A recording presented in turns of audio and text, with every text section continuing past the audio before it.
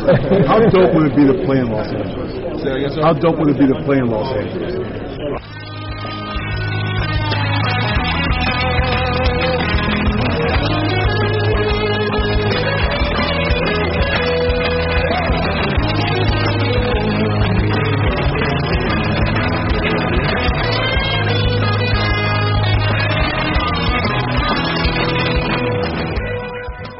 Welcome, everybody. This is Derek Bodner. That was, of course, the NBA Combine, audio from the NBA Combine, which is simultaneously one of my most favorite and least favorite events of the season. How you doing, Rich? I'm good, man. It would be dope, to play in Los Angeles. You know, I think the first Combine I went to was 2010. The Evan Turner, DeMarcus Cousins, John Wall draft. I believe that was 2010. And the first year I went out there, it's like, oh man, this is incredible. I'm going to get to interview all of these really great draft prospects. And that was back when the really great draft prospects went to it. And over the years, eventually it then moved to Attack and Quest, which is a gym, and they had basketball activity again. It's like, oh great, I'm going to be able to watch, these guys play basketball, and then you realize it's mostly second rounders and it's not great basketball. And over time, you just kind of get so frustrated with what the event is, because on everything, you get 10 to 12 minutes with these guys, and there's 5 or 6, jackasses like that guy who just want to get sound bites for, to pander to their fans. Like, oh, how great would it be if you got to play with Jerry West, or not with Jerry West, but be mentored by Jerry West, or how great would it be if you got to talk to Phil Jackson was a great one over the years, or how incredible was it when you met Pat Riley for the first time, and all the time they're just kissing ass so blatantly to their fan base, and it's just like, I have 12 minutes with these guys. There's 5 of you jackasses asking these questions from different cities. And by the time you're done, there's no real content being, there's no actual, and not like you go there with hard-hitting journalism, but by God, I'd like to ask Lonnie Walker how his meniscus or his ankle is doing. You know what I mean? But it's still a great event because there's everyone there.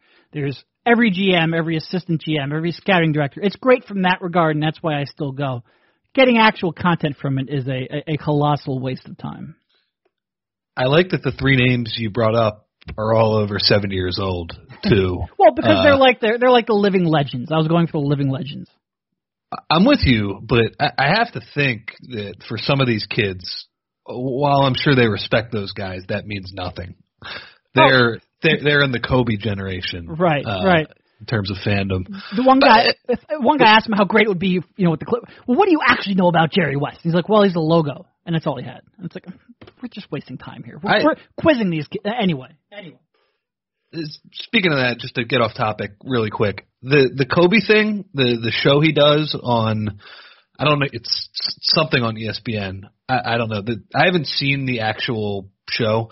The clips and sound bites I've heard of it, it sounds awful. It's gibberish, and everybody's like, wow, this is amazing. This is what an amazing perspective this is. It sounds terrible. And after he did the Jason Tatum one, Jason Tatum had 2 terrible games. So anyway, no reason to bog down the podcast with Combine talk. There has been some news. Not a whole lot. It is still mid to late May in the NBA season, in which you're no longer playing in, which for the first time since we've been doing this podcast, you're disappointed that you're no longer playing in. But we had some of the teams announced, all rookie teams, all defensive teams, and all NBA teams. And we're used to talking about all rookie teams. Like even during the lean years, you had Nerlens and MCW, and I think even Okafor probably made it, which, anyway, no reason to bog down the podcast with Jahlil Okafor talk. But we always had that team to talk about. All defensive teams, what was it? I think Iggy made it in 2010-ish range. I think he made a second team. And all NBA teams, you've got to go back to AI, I believe, right? So these are new. So first team all rookie. Simmons, of course, was a unanimous selection, along with Mitchell. All defensive team, first team was Robert Covington, and second team center was Joel Embiid. Ooh. They both, they both received 90 points, but because of positional, obviously, and nobody else in the second team received more than Covington. Joel Embiid tied him with 90 points. Because of positions, Covington got first team, Embiid got second team. I guess let's start off with those two. No obvious objection to the all-rookie team. We both thought Ben Simmons deserved to make it, and we both obviously thought he would make it. All defensive He's not a rookie, though, man. Sorry. Let's just keep going. All defensive teams. Do you think Joel Embiid should have made the first team? No. No. And I think he's the second best defensive player in the league, but unfortunately the center designation came to bite him here. And I think, he's finished with maybe like 5 or 7 games, more than Rudy Gobert did. Yeah, if that had been 13 or 15 more games, that might have come into play. But that discrepancy wasn't enough. I had some people say, Joel Embiid's better defending away from the rim than Rudy Gobert is, and I don't disagree with that. I think Rudy Gobert is probably a little underrated in that regard. He uses his length really well, but I don't think that's the deciding factor. Like I think what Rudy Gobert does well, he does well enough that versatility doesn't come into play. Yeah, Embiid, and it's a good point you make, but I'd like to make a distinction within that. Embiid is fantastic at guarding one-on-one away from the rim. I just spent the whole week rewatching the Celtics series, and God bless, by the way. It was tough. I'm not gonna lie. He was their best defender against Jason Tatum. Oh yeah, for sure.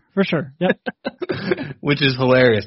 But on the other hand, when there are team concepts away from the rim, specifically that Horford is often the smart Horford pick and pop. It was as you wrote about that the late reds and switches, that was an adventure, and even guarding Baines out there was a little bit of a struggle for Joe. But yeah, one-on-one on the perimeter, he's really good. Yeah, it's just Gobert. I think I don't have the numbers right in front of me, but the effect that he had on the Jazz defense, especially in the second half of the year, was absurd. Right, and I think impact is absurd too. But there's just one guy better, and that's fine. That's fine. Yeah, and in terms of, how surprised were you that Rocco got the first team? I knew he'd get a team. I knew he'd get second team, but yeah. I would not have bet that he would have made I thought he was going to be on the second team. I think I talked to a lot of people, and a lot of people had a vote, a lot of people I respect, and I think I knew there was a chance. First of all, like I said, I was very confident he was getting at least second team, and I thought there was a chance he would get first team. I'm a little surprised it ended up happening. I think as much as it shouldn't, those still tend to go to names. And Covington still isn't quite a name. And, I made a tweet at the beginning of the year, hey, Covington might be scoring enough where he might actually get all defensive team. And there's a little too much truth into that for, than I wish there was. But I do think the Sixers playing on a lot more. A lot of people will be like, well, why did he make it this year and not last year? Because I think he probably had a better defensive season last year. In part because, he's playing out of position a lot. But I think, playing on how many more national TV games than last year, playing, winning 52 games, that all goes into it, and it shouldn't. But I think they got it right. I think he deserved it. I think if this was, Kawhi or Andre Roberson were healthy, this would be a very different conversation. Then you're talking second team, maybe even push beyond that. But I think he was one of the best wing defenders, and a lot of people, especially when Robert Covington has those down periods. Which actually is about his defense. And look, 100% he was not great defensively, not even good defensively in the playoffs. I think Boston found ways to exploit that. Even when they switched Covington more onto Tatum, he wasn't up to his usual self. But in the regular season, whenever Covington struggles offensively, is when you tend to get those actuallys about his defense.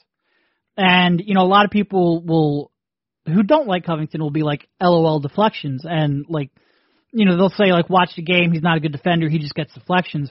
Well, 60-some-odd people voted for 60-some-odd people out of 100 voted for Robert Covington to be on an all-defensive team. I very much doubt all of them were doing it based off of deflections. I know Zach Lowe, for example, isn't selecting his team based off of deflections. I know you or I don't evaluate his defense based off of deflections. I actually searched of the, 150 or so odd articles I've written since the beginning of the season. I haven't mentioned deflections or That's just defensive a box thing you plus throw in minus, there. or That's a random tidbit. Yeah, and like you throw I don't in even. there. We're not building articles around deflections. To me, deflection is much more representative of the skill set you have in terms of reaction time and anticipation and quick hands than it is meaningful. I don't judge people's defense based off of deflections. So I think to get a little confirmation that, hey, it's not only us who watch him every day, who some people will accuse of having a bias for, which is pretty ridiculous because I think we're more than willing to criticize Okafor people when they deserve it, but also 60 some odd, 65, 67 or whatever people out of 100 voters also thought he was deserving of a team. So, I mean, good for him, like legitimately. And if you look at the on-off numbers of the rotation players that played the whole year, best defensive rating on the team, even edged out Embiid, 99 points per 100 possessions. And when he was off the floor, worst defensive rating on the team, 107. And that's partially due to the fact that Marco Bellinelli would come in for him and players of that ilk.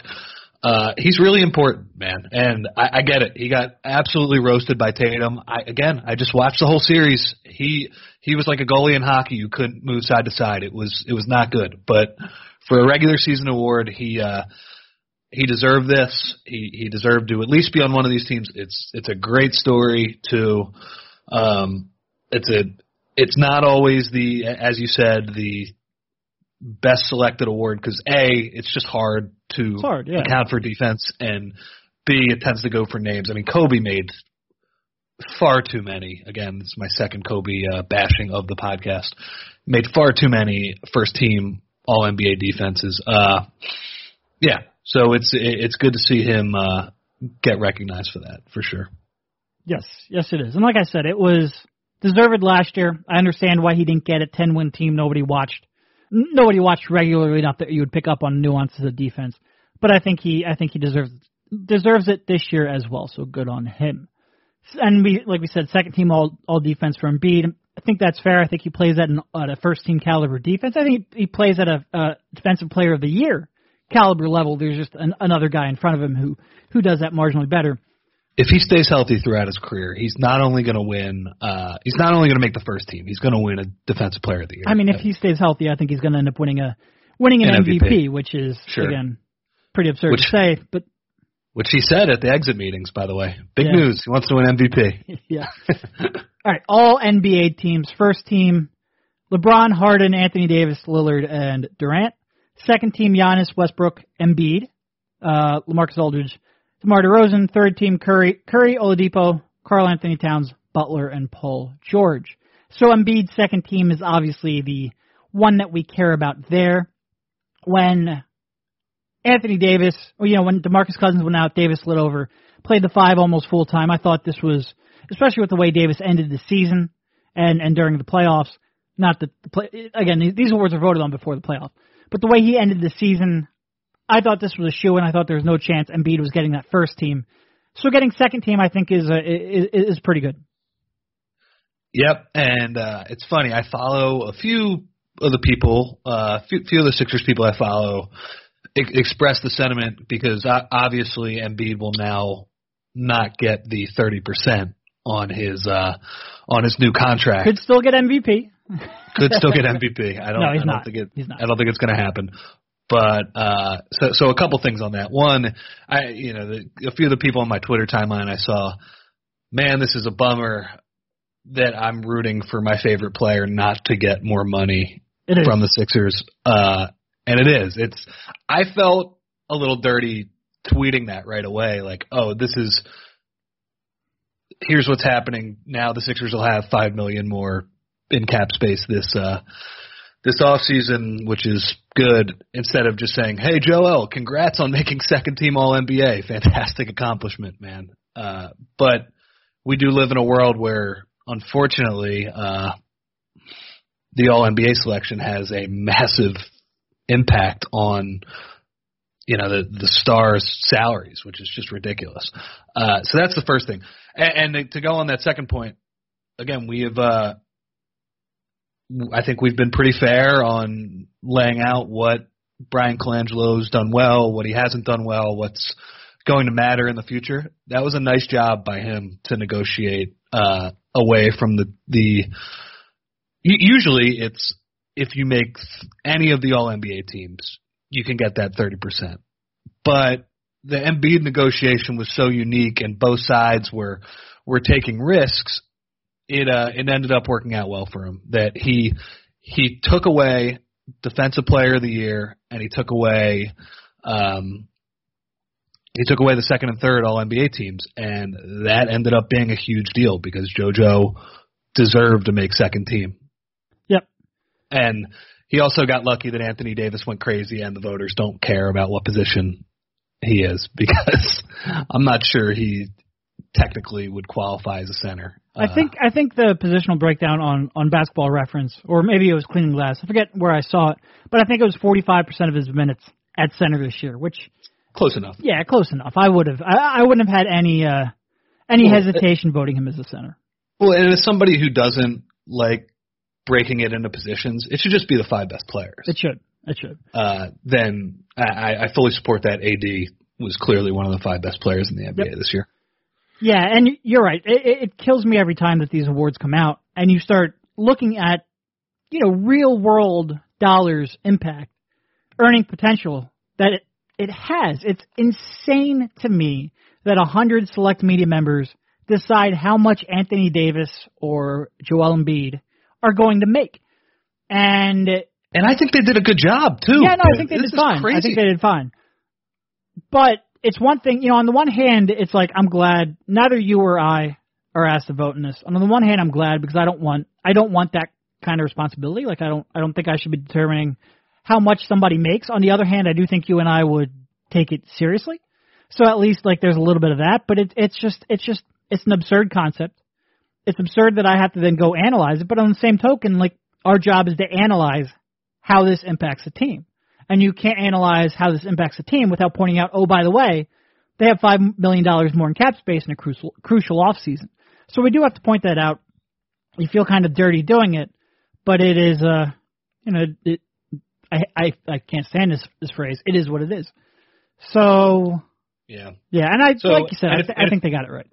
And if you look back at the negotiation, I mean, Embiid would have gotten the max contract with the way this year played out, clearly. 100%. And like you said, negotiating out second team, third team, defensive player of the year, the spots that he was most likely to get to reach that qualifier, it's that very small concession they got from the agent and from Embiid saying, look, we'll give you this, preemptively give you this contract, give it to you early, even though we know there's significant risk on our part. They obviously got the, basically the career threatening part played into that as well, where they could get a portion of that back. But getting that was probably the bigger concession. And it's one of the things where actually the designated veteran extension, which is for guys wanting to get into the 35% slot, you can't negotiate anything out of it. It's only the rookie extension that you can. So it's something that's not done all that frequently at all. And it's something the Sixers use to their advantage. And when you look at it now, they got the contract Embiid would have gotten anyway on the open market. And they got the designated negotiated out of it. It really is a win-win for the Sixers, which is weird. Somebody brought this up to me privately where it's like, we spend so much time talking about the players and focused on the players. Fans, by and large, care about the players much more than they care about ownership or management. Not all the time with the Hinkie years, which was a little different, a little interesting. You could almost write a book on it. But it's something where we spend so much time worried about and connecting with the players, and then it gets time to contract situations. You're like, oh man, I hope that player makes as little as possible. And it's because we all sit around and we play armchair GM, and it impacts the team in a real meaningful way. But it's a weird aspect of sports. Salary cap, man. All right. So it was good to see Simmons get a few votes too. Yeah. Well, actually, one person brought that up. Like, do you think Ben Simmons deserved to make any of these teams? No. But I do think he deserved to be in that next group, though.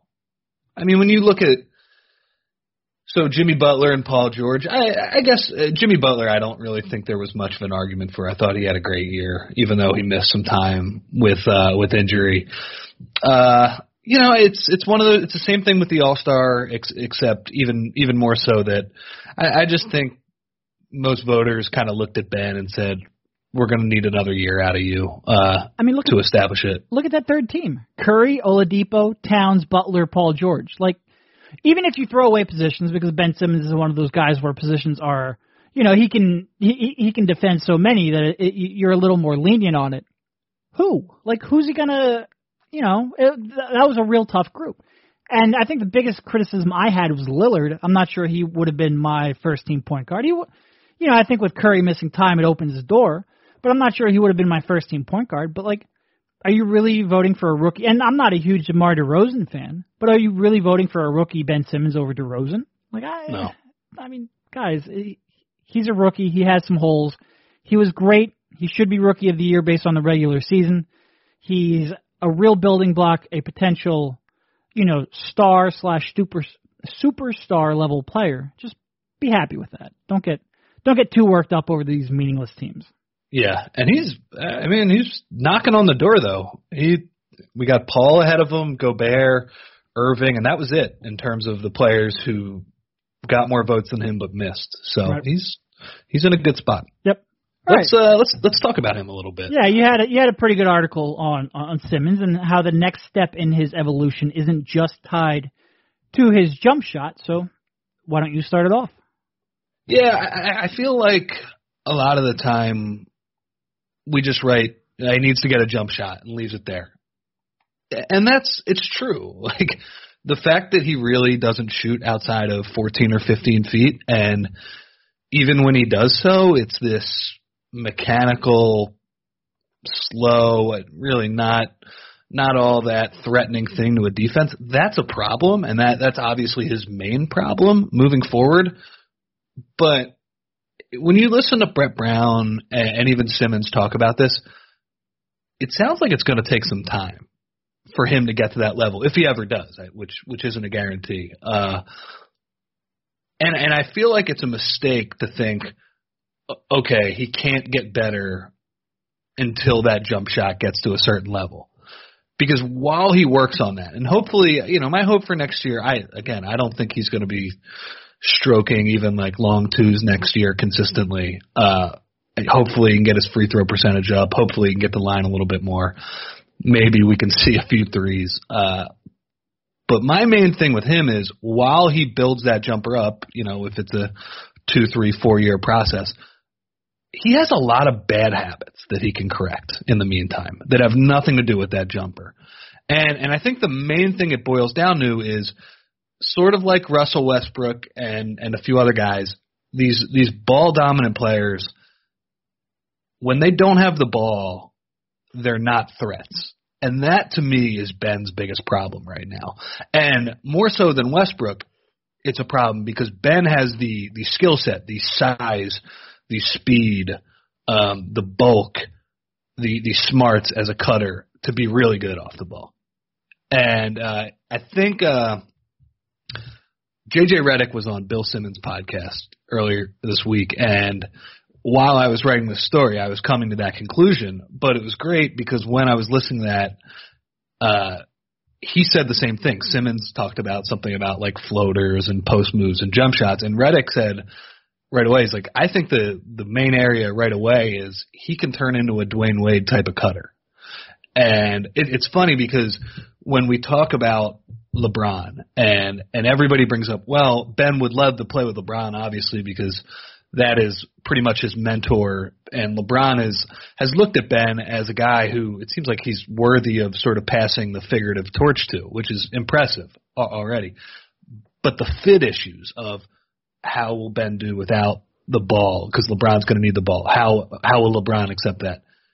In some ways, I think that would be a good thing for him because Ben needs to learn how to get better without the ball. And, there are other things I brought up in the article. The thing that drives me insane, he picks up his dribble. It's freaking insane. I hate it. Stop doing it. And you saw the opposite end of that spectrum in the Boston series where you have TJ do those Steve Nash drives and always keep his dribble live and probe the defense and look for players. You saw a lot of the bad habits that Ben has, TJ doesn't have, which I just feel like, part of that was a weird matchup. Part of it was, I think it might have just been a 5-game sample where Ben played really bad. But the Boston Celtics showed that Ben has a lot of growing to do in areas that don't involve whether he's shooting with the wrong hand or not. Yeah. Yeah, and one of the takeaways I had from Summer League, from the Combine, is I talked to like 3 or 4 executives around the league who basically had the comment of real great regular season player. And, I think that still shows a lot of the pre-draft anxiety some people, or criticism some people had of Ben Simmons, and I don't agree with it. Like, I think he's going to be... Yeah. I think we look at a lot of people are going to take the Boston series and be like, well, look, that's proof that Ben can't work in the playoffs, so you can scheme around Ben Simmons' weaknesses. No. And I still very much feel like that is the right team with the right coach and the right personnel and the right discipline to execute that. I don't think every team can do that, or even many teams can do that. I'm not sure if any team could have executed it that well. Maybe Golden State. But outside of that, like, I think that's going to be a real tough game plan to pull off.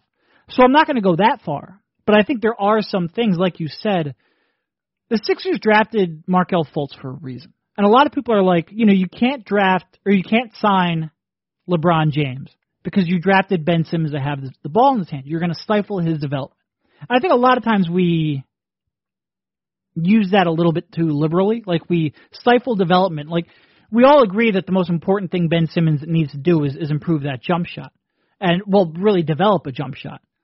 And he can do that. We're not talking about a kid who's, like, really great and confident anywhere with that jump shot. In practice, at the free throw line, off the dribble, off the catch. Like, he needs to put in reps. Thousands and thousands of reps, hopefully with better form one day when he figures out that maybe this isn't going to get him to where he wants to go. Maybe even with a different hand, who knows? But he needs reps. And he can. If you have LeBron James here for 3 years and LeBron leaves and Ben Simmons is 25, he's going to have had the reps where he should improve that jump shot. And that's number one. He's going to need to be better off the ball because he's not right now, and without that jump shot may never be, a great half-court pick-and-roll point guard. So you need a guy with that skill set. Oh, by the way, that's why you drafted Markelle Fultz. So he's going to need to learn how to play off the ball anyway. He's going to get that time, that experience playing off the ball with LeBron James. He's going to have to master that, like you say. He's going to have to cut off the ball. He's going to have to, use screens to get good post position. He's going to have to, do all kinds of things to get himself open, get himself easy looks, and to be a threat even when he doesn't have the ball in his hands. Because you're never going to have an offense where you're not going to want a second, or maybe even if Markelle Fultz isn't the primary half-court initiator, you're going to at least want a guy to be a secondary and to add value that way. So he's going to have to get a lot more comfortable playing off the ball. He's going to have to develop in that regard. He has these kind of weaknesses. I think the Sixers saw these weaknesses. I don't think these are anything new that he showed this year. I'm not going to go as far as some of those GMs that told me that he's a great regular season player.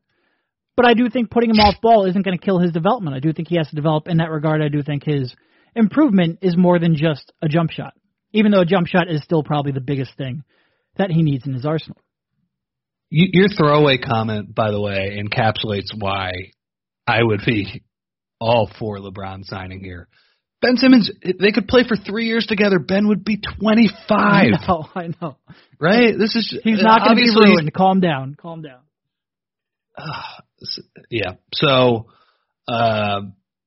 pick and roll is obviously a big thing. Like you said, the Sixers need a player who, frankly, can run one because they don't have that as part of their offense. And that, when watching the series, that was a huge takeaway. As good as Brad Stevens is, they ran one set so much for Jason Tatum. It was the simplest set ever, where he had the option to run off of Al Horford's screen at the top, and then he would get a pick and roll. But because Jason Tatum has the ball handling and shooting to run a pick and roll, the Sixers couldn't stop it. And there's really nothing Brett could do about that. Simmons, that's another area where he where the Celtics kind of showed where he needs to grow. And this is something that all young players have to deal with. His attention to detail on defense was just not good enough in that series. Got lost off the ball a lot. Had the bad habit, Brett calls it, playing in a phone booth. standing up straight. He's got to work on that a little bit. And just kind of valuing every possession because, as bad as Ben played and as many mistakes as he made, and that can be spread out all over the team, the poor shooting from Embiid and all the wings. I think when I added up the final series, 4-1 series, they lost by 15 points. Yep. And obviously those 3 games. So those 3 games they had a fourth quarter lead. So a possession here, a possession there, we could be we could still be talking about the Sixers playing right now. So and again, obviously Boston didn't have their big guns, but those are the type of lessons I think Ben can learn from this series. I think he will learn a lot of these, and like you said too, I'd like to see Ben Simmons run pick and rolls in the future too. Yep. But right now, I'd like to see him do it more now. I think that's one area where I would question Brett a little bit. I would have liked to have seen a few more of those snug pick and rolls with Embiid, just see how Boston reacted to those. But I do agree with Brett's general philosophy of, well, he can't shoot, so it's not going to be the most efficient play in the world right now. Lot of areas to grow, which on the one hand is frustrating, but when you think about how far he got them this year and how well he played, I think it's also pretty exciting moving forward. It was like newsflash, he's a rookie. Yeah. We didn't spend all offseason saying rookies don't lead teams to deep playoff runs for no reason at all. It was just frustrating in the moment. All right, let's see. We were going to get to some early draft thoughts, but I know you're probably still putting together your board. I'm certainly still doing so with mine. I'm not firing up the Bridges boys on Synergy this weekend. Yes, we are. This is a weird year in that usually we can start focusing on the draft on January 1, and this year we had, a solid 4.5 months more of meaningful basketball to cover, which is not what I'm used to, but little bit of a later start than typical. So let's go ahead and move on to a couple mailbag questions. So the first question is from Adam at Sixers Adam, who, congratulations, I believe he just started writing for Liberty Ballers, our old stomping ground. How much would you be willing to give up to get off of Jared Bayless's contract, which is about $8.5 million this year? Well, I think that depends on what I'm getting off it for. Yeah, and you brought this point up. I think at some point we're most likely talking about draft compensation here, and the draft is before free agency, so you might not have that luxury.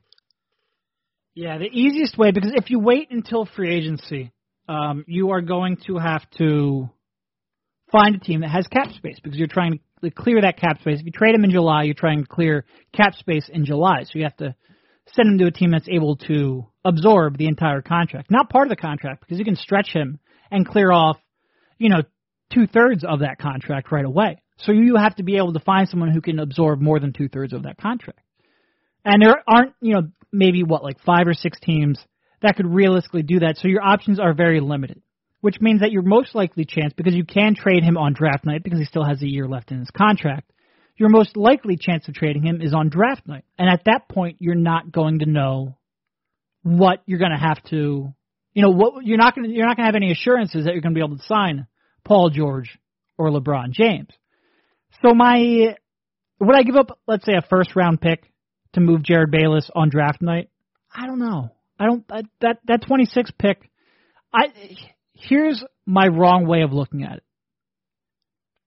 They're probably going to use this, either give the pick away, because that would clear off another 1.5, 1.6 million, something like that, or use it on a draft and stash guy. Again, would clear off that kind of cap space. And if we're talking about another, Pasechniks, who I'm not sure is a realistic. I don't know what the odds are of him coming over at this point. He seems like he still needs quite a bit of development. If the option is, a guy like that, then maybe you give it up and you just, because if you get rid of Bayless and you get rid of that pick, you're pretty much, I think you might need to clear another couple hundred thou. Basically, let's say Rashawn Holmes, you trade Rashawn Holmes for a second round pick or something. But I think you might be able to, like that might be enough. I think those 3 pieces would be enough. So maybe if your thought process is, well, Brian Colangelo is not going to use this draft pick anyway, so let's go ahead and include that, get rid of Bayless, get rid of, trade Rashawn Holmes for a future pick, and good, we're good to go.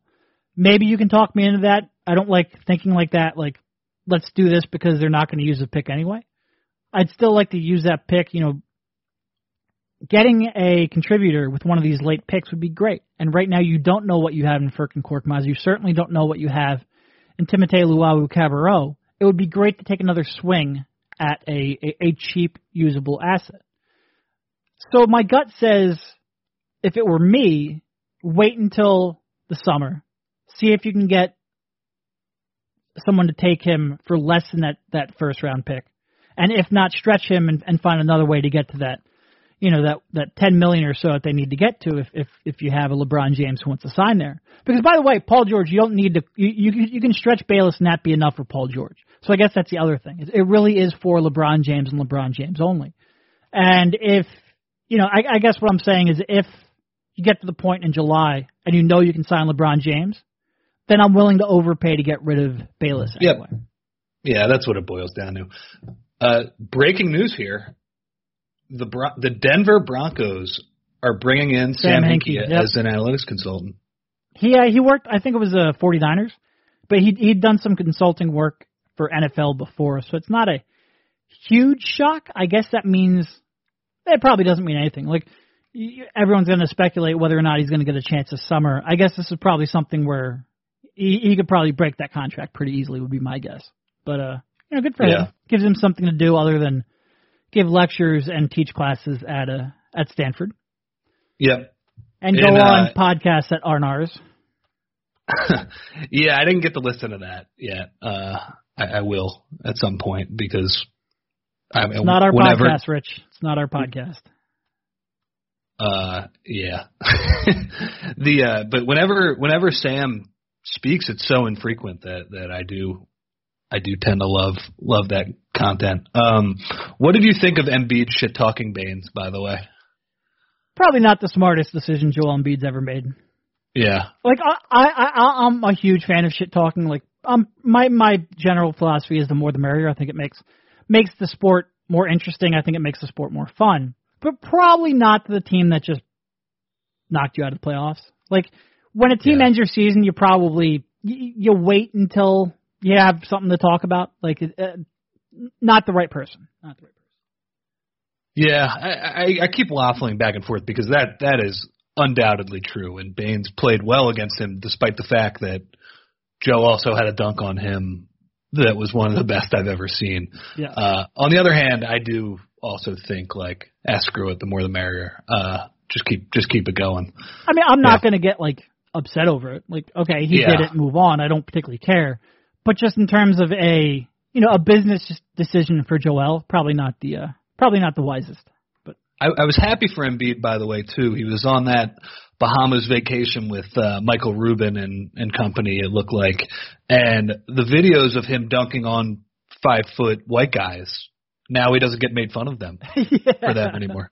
Because people have seen him dunk on 7-foot white guys. Like the terror of trying to go down a water slide, though, he might get made fun of a little bit for. That was great. That was great. And Michael Rubin, God bless, living his best life so far. Dude's everywhere. All right. We might need to he get would on be that. A great pod guest, yes. Yeah. All right.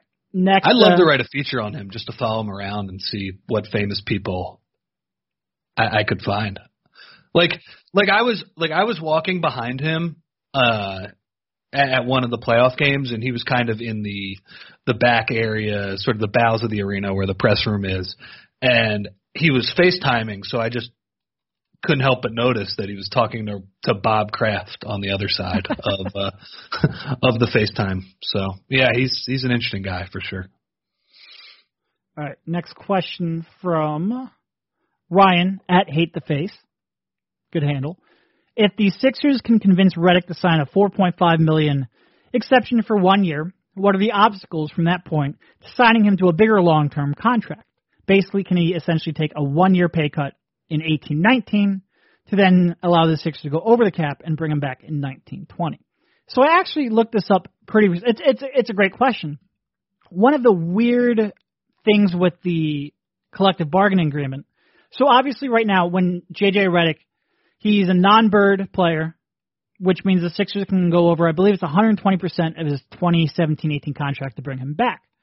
Like you can go over the cap to sign your own guy, even if you've only had him for 1 year. But in order to sign LeBron James, Sixers would have to renounce his bird rights. But if the Sixers renounce Redick's bird rights, sign LeBron James, then sign Redick to a 1-year room level exception, which is just under $5 million, you actually re-inherit bird rights. Even though you've renounced the rights, you re-inherit because he hasn't changed teams. Basically what that means is after the 2018-19 season, you would go into the 2019 offseason where J.J. Redick would have 2 years of rights to his credit, which basically means he'd be an early bird free agent. So what that means, I believe it's 170. You can go up to 175% of his previous year's salary to bring him back. So that means you could start J.J. Redick at about $7.8, $7.9 million, which is less than the mid-level exception, so it really doesn't even matter. It's minutia that doesn't matter. Because basically the way you get the most money to J.J. Redick is not with his early bird rights, but with his with a mid-level exception. But then he'd also be 1 year away from having full bird rights, right? That's true. You could sign him to a 1-year mid-level deal, and then after the 2019-20 or after the 2019-20 season, the summer of 2020, you could then bring him back to a long-term deal with his bird rights. Yeah, it's I mean, I'm going to be really interested to see what happens with him this summer. Well, at that point, he'd be like 35-ish. So I'm not sure. But would it be? I mean, if he played on a $5 million contract though, let's say they sign LeBron, Redick is the rare guy that he's in their plans regardless of what happens. Like he becomes more valuable almost when LeBron shows up because my God, what a fit those two would be. Yep. He was on Simmons' podcast this week and he had a lot of good stuff about Ben, Joel, the team culture.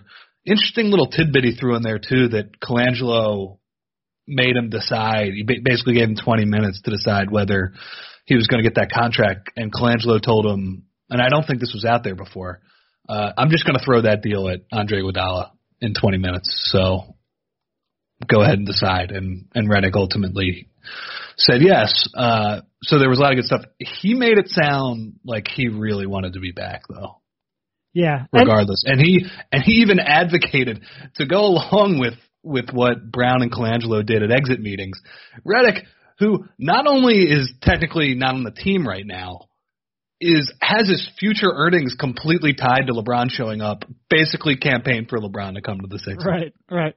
Yeah. I mean, it would be, on the one hand, Redick is a very smart. So, okay, real quick to tie it up, the reason that the early bird rights, or the reason the bird rights matter is because unlike the early bird rights or the non-bird rights, it's not tied to your previous year's salary. You can go up to the maximum to bring him back. Going back, on the one hand, Redick is a very financially savvy guy. Like, he's very into making money, investing money, being smart with his money. On the other hand, him campaigning for LeBron, and even the thought that he would, look, I don't know how many teams are going to be out there looking for, clearly I think Brooklyn would probably bring him in. They seem like they want that kind of veteran leadership type role. He's from Brooklyn. He would, locally or in terms of location, he would like that. But if Brooklyn offers him 3 to 4 times the salary the Sixers do, that's a pretty hell of a pay cut to stay here with the Sixers. I'm not sure they're gonna though. What do they have? I think it's about $15 million in cap space. That would be 3 to 4 times. But yeah, you're right. That would be all of it. It's true. That would be all of it. Yeah. And they're also paying. And you look at that roster too. I mean, they have Alan Crabb at some ridiculous number. Dinwiddie. Not to say that these guys would completely prevent them, and Russell and Lynn obviously too. Not to say those guys would prevent Redick from showing up. I just wonder if he's the best fit with them because Brooklyn last summer really didn't feel that way. Yep. And I mean, by the way, that's the team I would worry about if I were the Sixers. Well, the Knicks have money too, right? I think the Knicks have money. Maybe they have the same thought process. Think if Porzingis comes back early in the season, they could be interesting. I don't know. It's always hard to try to decipher what other teams are going to do. Yeah. But yeah, that's basically like how can you get him on a higher salary? That's how it would break down. I would love it if Redick looked at it and said, look, if they sign LeBron James or a title contender, I can come back, complete that team. You get his off-ball movement and gravity. It would be a great fit. But I will always err on the side of, that player probably isn't turning down $10+ million a year. So we'll see what offers he gets elsewhere. From Jim Regan at James Regan1 on Twitter. What are the odds the window is actually closing and there are enough misses and question marks to declare the process in jeopardy? Whew. Bleak timeline. Bleak.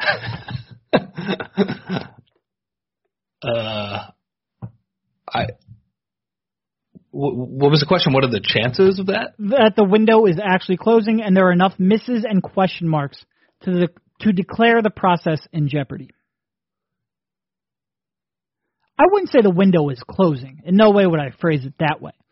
But could this be like, death by 1,000 Knicks?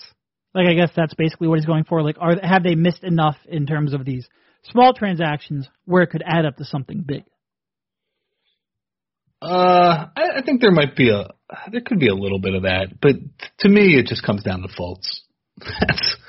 That, and if you say that's a miss now, fine, I'm going to still rule it as a question mark because I'm not writing Markelle off yet.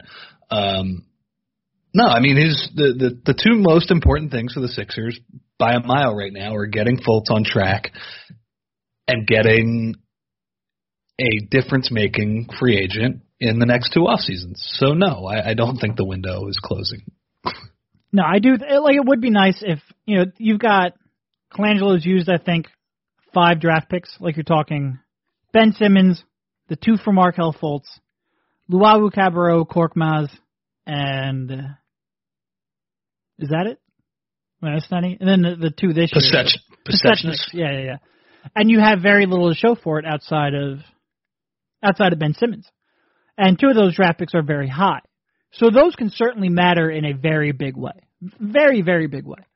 And they've all, outside of Simmons, probably gone about as bad as you could have hoped for. 3 of them really, when you consider Pistechnik's, not high probability draft picks by any means. But when you're talking about 3 of them now used, you hope one of them, you get value from one of them. You've got another one coming up in that range this year. You've got a 10 pick coming up this year. If he uses these 2 picks, doesn't get a contributor here, you are starting to get to the point where you've really depleted a lot of assets. And I think where this will come into play, because you're right, right now the most important thing is Markelle Fultz and the cap space. Where this will come into play is if Boston is able to beat the Sixers on a Kawhi Leonard offer, or whatever star comes up available in a trade next. Because one of the ways the Sixers were positioned to get a star, that 3rd star, 4th star, not only with that Markelle Fultz draft pick, not only with that Lakers and the Kings draft pick, which Lakers ended up finishing with a better record than you would have hoped for, and the Kings pick is now going to Boston, barring a minor miracle in the lottery next spring. But one of the other ways is through draft. And I think that's where my concern starts creeping in the most, because Markelle Fultz, those 2 draft picks, that number 3 pick last year and that future Kings pick that became Markelle Fultz, you have a lot less trade equity now than you had at this point last year. That's so true. My major concern is that the trade opportunities are dwindling because you just don't have, unless you're going to include Ben Simmons or Joel Embiid, which nobody is going to do that, your trade options now are pretty reduced. And I still think the Sixers have an intriguing package, but I do think Boston can beat it. The question is how much Boston is willing to give up in terms of Jaylen Brown and Jason Tatum. It's, there is a consequence to burning assets, and I do think right now the Sixers' assets are worth a lot less than when Colangelo inherited, so there is some concern there. But if Markelle Fultz works out or if they sign LeBron James, it might not even matter.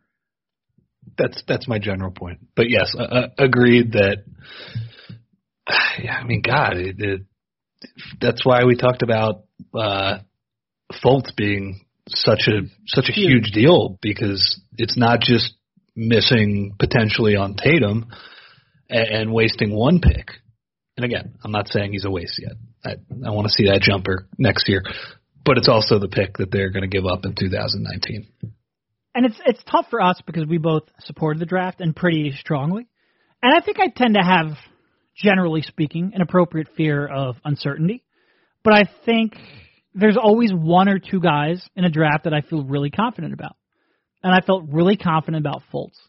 And I don't know if that was not having the proper respect for uncertainty, or if that was just a pure misevaluation, which are obviously tied together. But it doesn't really matter how we felt about the trade at the time. Like, we'll learn from it, cover the team better in the future. Are you really going to learn? Are you really going to learn from it? Probably not. I'm an idiot. No. But seriously, we're going to learn that a guy's going to forget how to shoot. No, after he plays. This was. I learned about Okafor. I learned from Okafor. Oh, for sure. My overrating of him, but I wouldn't say I learned from a draft evaluation, but from a trade. I think maybe giving up those two picks, like I felt really confident on Fultz, and maybe my confidence interval changes in the future. Okay.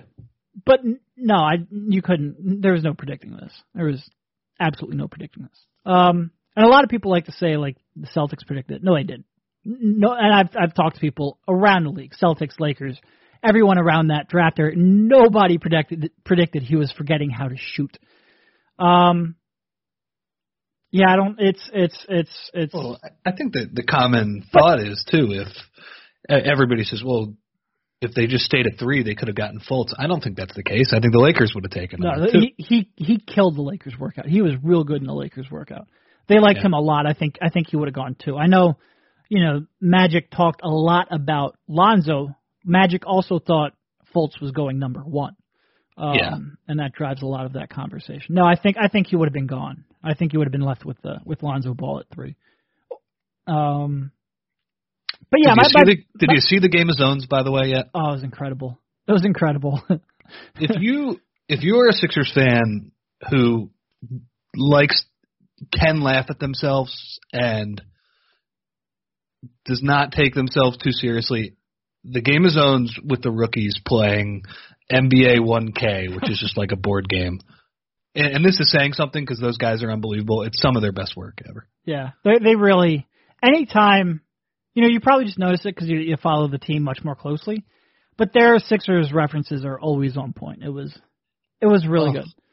Fultz taking the shot and knocking over the Embiid piece, the chess piece, was so funny.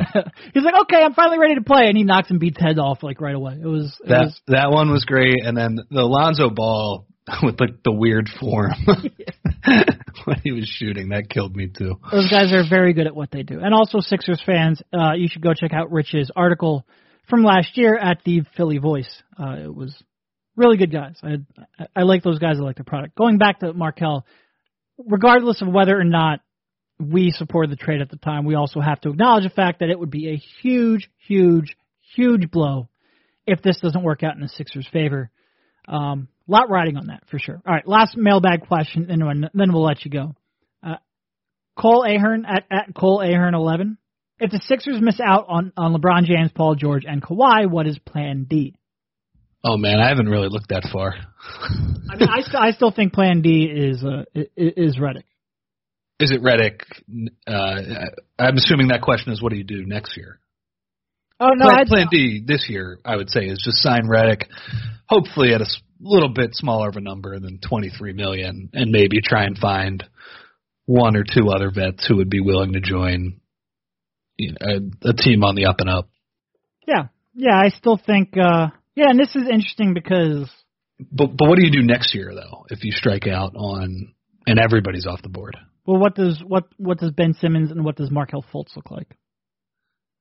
Because that could influence it. Like, do you have confidence in Markelle Fultz being that pick-and-roll player that you thought he could be? Let's say we do have more confidence in Markelle. I don't think I don't think Markel's going to be an MVP candidate next year, where to the point where we're going to have like all the confidence. But let's say like he's trending better and the jumper looks better.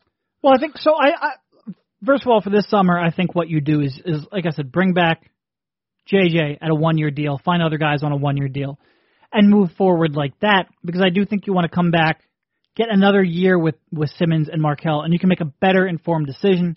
And also, there are still guys out there. So 2 guys, and I haven't looked into this too hard, but there's 2 guys at the very top in terms of Kemba Walker and Jimmy Butler. Yeah. And with Kemba, you worry about the defense. With Jimmy Butler, you worry about Thibs. And just the sheer minutes he's played. Like I feel like that's a ticking time bomb. Even though he's only maybe 28, it's an old 28 man. And by Tom the way, Thibodeau 28. It's as tough. a 4-year college player too, it's still an old 28. Yeah. But those are the 2 headliners. If this is kind of under the assumption that Kawhi Leonard and Klay Thompson reach extensions beforehand, which there's rumors out there, reports out there, that Klay is willing to take less money to come back and keep that team.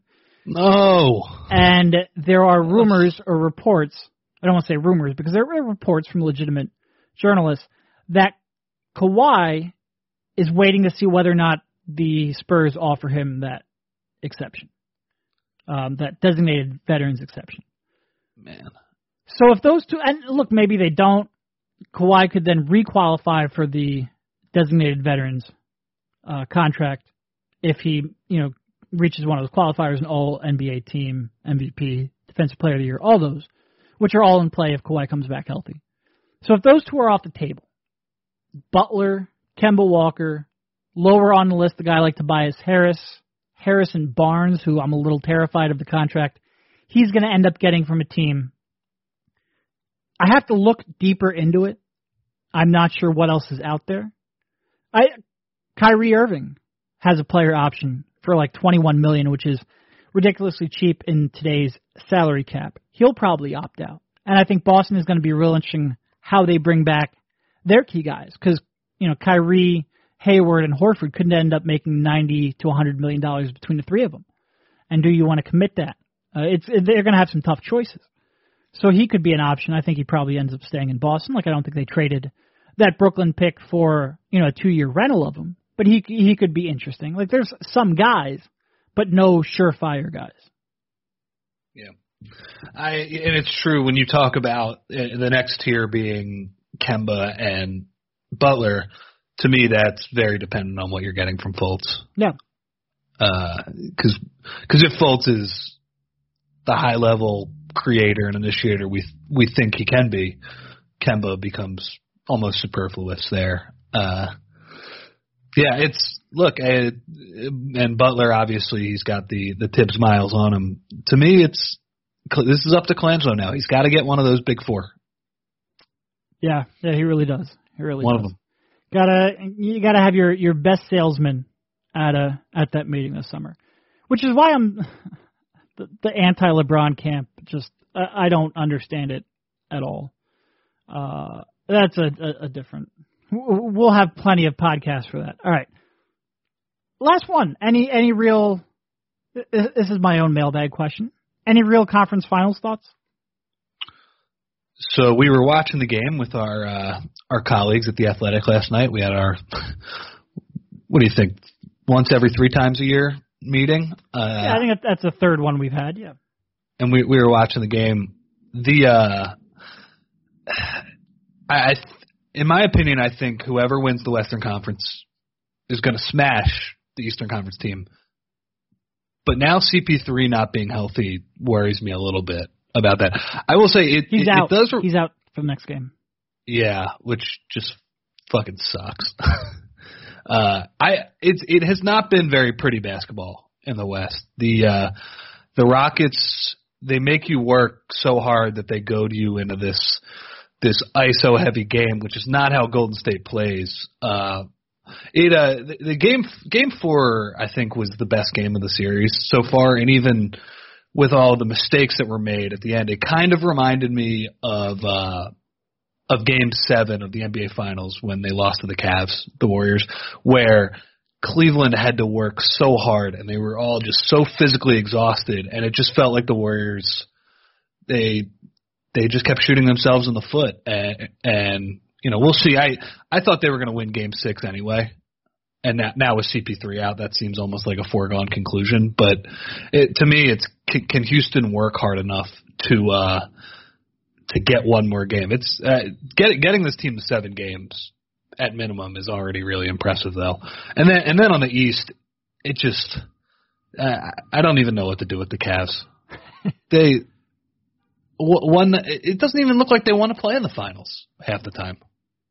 No, when LeBron looked, and I guess going back to the West for 1 second, Houston plays the best version of my least favorite version of basketball. Like, of that style of play, they're the best. But, like, you're watching that second half, and you're like, oh, they're going to get a switch, and, Chris Paul's going to hit a step-back jumper. And that's just the way the series has gone. It's been tough to watch at times. And like you said, they can trap you into playing that style of play, even the Warriors. And it definitely has not been the cleanest. I think a lot of people went in with really high expectations of watchability for the series, and it hasn't lived up to my standards in that regard. The East, I mean, LeBron looked tired for... real legitimately, exhausted a little bit during the end of Game 5. And if he's not at his tip-top game, they just have no chance. He drops, 26 or 27 or whatever, and it's that's not going to get it done, buddy. You can't, this isn't a team where you can drop 26 and expect to win. There's just not enough there on either end of the court to fall back on. And it does have very much a feeling of those early LeBron Cavs teams that just didn't have the firepower.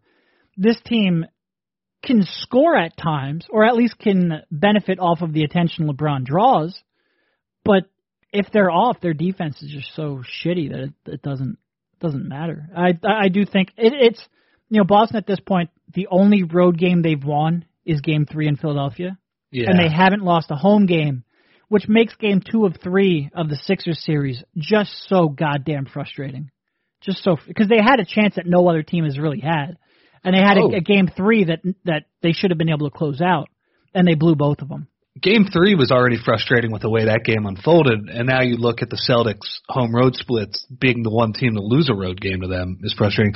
But, yeah, I was watching the game the other night when the Celtics weren't even playing well. They had a 4-minute stretch where I think they went 0 for 10 from the field in the third quarter, and they were missing – God, they missed so many dunks, that team. And you're watching it, and they're still up 12, 14, 15. And my thought is, wow, the Cavs have not even been in striking distance in Boston. And the Sixers they choked 2 games away at the end, which is just, it makes it more frustrating. Yeah, and in the West, I guess the other point I'd say is, while they're not playing the most watchable basketball, Houston's defense has been pretty impressive to me. Oh, for sure. And it's good to see D'Antoni. He still gets the label of he doesn't coach defense.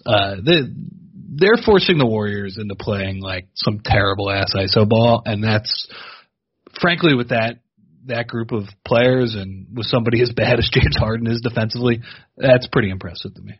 Yep. All right, I think that's probably good. We will get into, as the calendar flips over to June, we'll get into a little more heavy draft talk. But thank you for jumping on, Rich, and we will talk to you soon. All right, man. I'll see you.